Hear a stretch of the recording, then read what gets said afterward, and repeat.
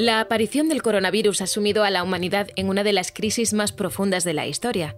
En los últimos meses hemos pasado de la incredulidad a la estupefacción y, por momentos, al pánico y al horror. Hoy la mayoría de la población espera que el final de esta situación llegue gracias a la vacuna.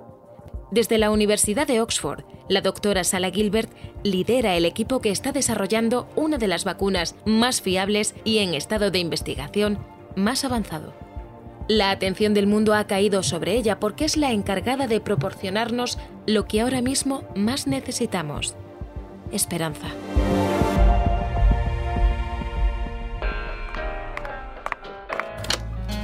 Bienvenidos a Una habitación propia. Un podcast de Women Now dedicado a mujeres extraordinarias, en el que descubrirás las vivencias y pensamientos de mujeres que cambian el mundo todos los días.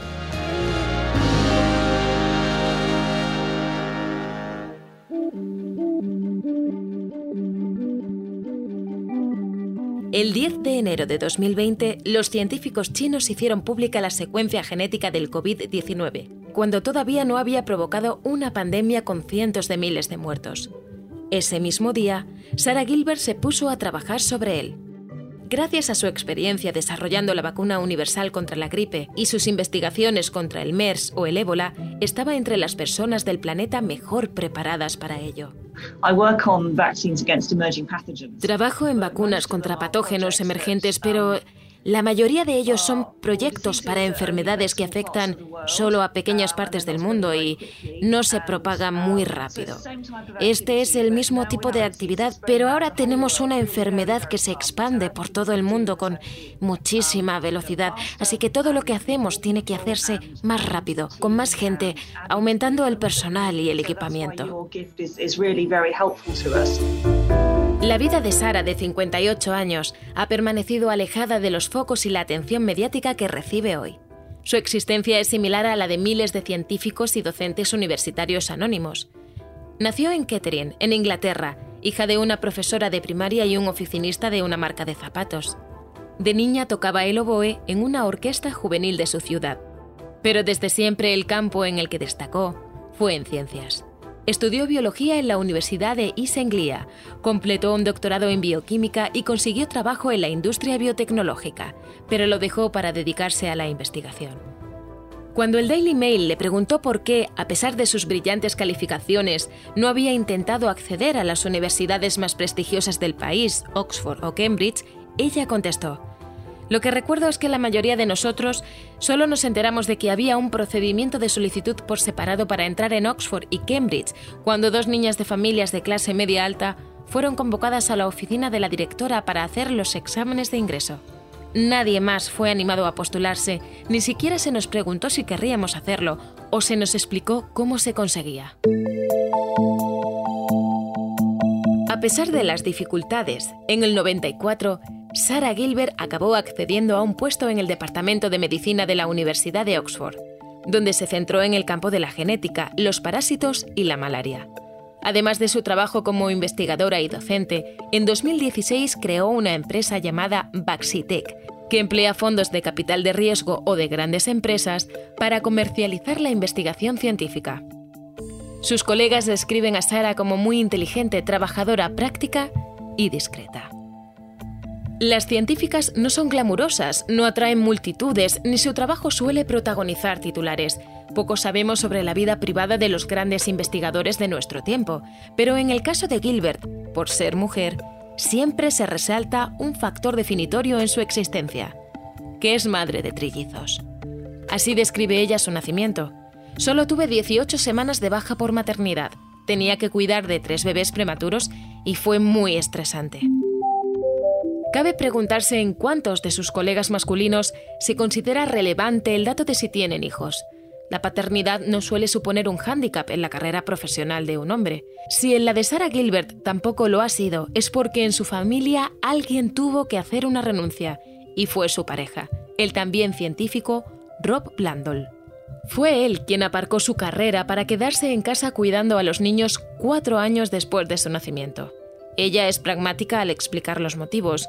Las tarifas de la guardería eran más altas que mi salario. Al Daily Telegraph le explicó: «Es mi esposo quien ha asumido todas las responsabilidades de compras y cocina. Yo simplemente llego a casa, me siento y allí está la comida. No tendría la energía para cocinar nada yo misma». Sus trillizos son hoy unos veinteañeros que siguen los pasos de su madre estudiando bioquímica. Susana y Caitlin en la Universidad de Oxford y Freddie en Bath. Además, en abril de este año, se presentaron voluntarios a los primeros ensayos de la vacuna que está desarrollando su madre. Ella resta gravedad a su decisión diciendo: «Tampoco fue algo que pudiésemos discutir demasiado porque apenas paso tiempo en casa».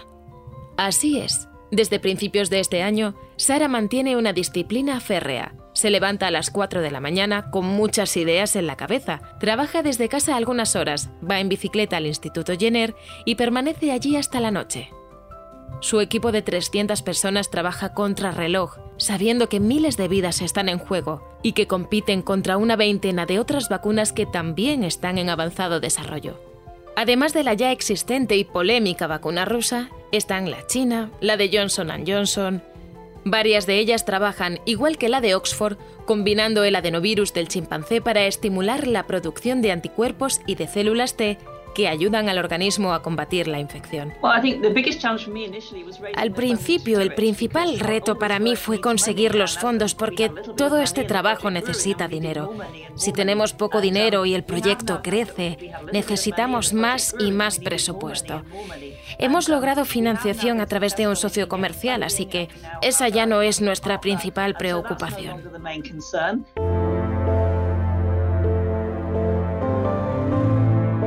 Además de la donación de 700 millones de Bill Gates y otros empresarios, entre ellos la española Ferrovial, el socio comercial principal del que habla la doctora Gilbert es la farmacéutica AstraZeneca. Su acuerdo incluye que mientras dure la crisis, ellos producirán la vacuna sin ánimo de lucro. Uno de los desafíos del equipo de Oxford es condensar en meses un proceso que en condiciones normales lleva 5 años. Estamos desarrollando mucho trabajo con la vacuna con el que ya estamos familiarizados. Hemos hecho todo esto antes, pero ahora tenemos que hacerlo en una escala de tiempo mucho menor. En vez de tratar con una parte del proyecto, publicarlo y entonces considerar pasar a la siguiente fase, lo que estamos haciendo es actuar en paralelo. Aquí trabajamos en la fase 3 y discutimos sobre producir la vacuna todo en el mismo día. Hay muchas cosas ocurriendo a la vez y ninguna de ellas es especialmente nueva para nosotros. La diferencia es que no estamos acostumbrados a hacerlo todo a la vez. La financiación privada solventa también otro problema que se ha planteado a menudo, que son las dudas sobre la capacidad de la industria para producir suficientes cantidades de la vacuna. AstraZeneca asegura ser capaz de llegar a los 2.000 millones de dosis cuando la vacuna esté lista. Sé que el suministro de vacunas no será un problema gracias a ese trato y espero que empecemos muy pronto.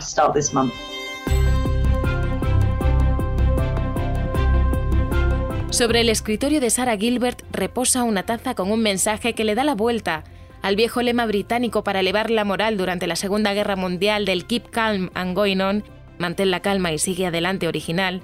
Esta proclama: mantén la calma y desarrolla vacunas. Si quieres conocer la historia de otras mujeres extraordinarias, suscríbete a Una Habitación Propia en tu plataforma de podcast favorita. Te esperamos en nuestro próximo episodio y en womennow.es.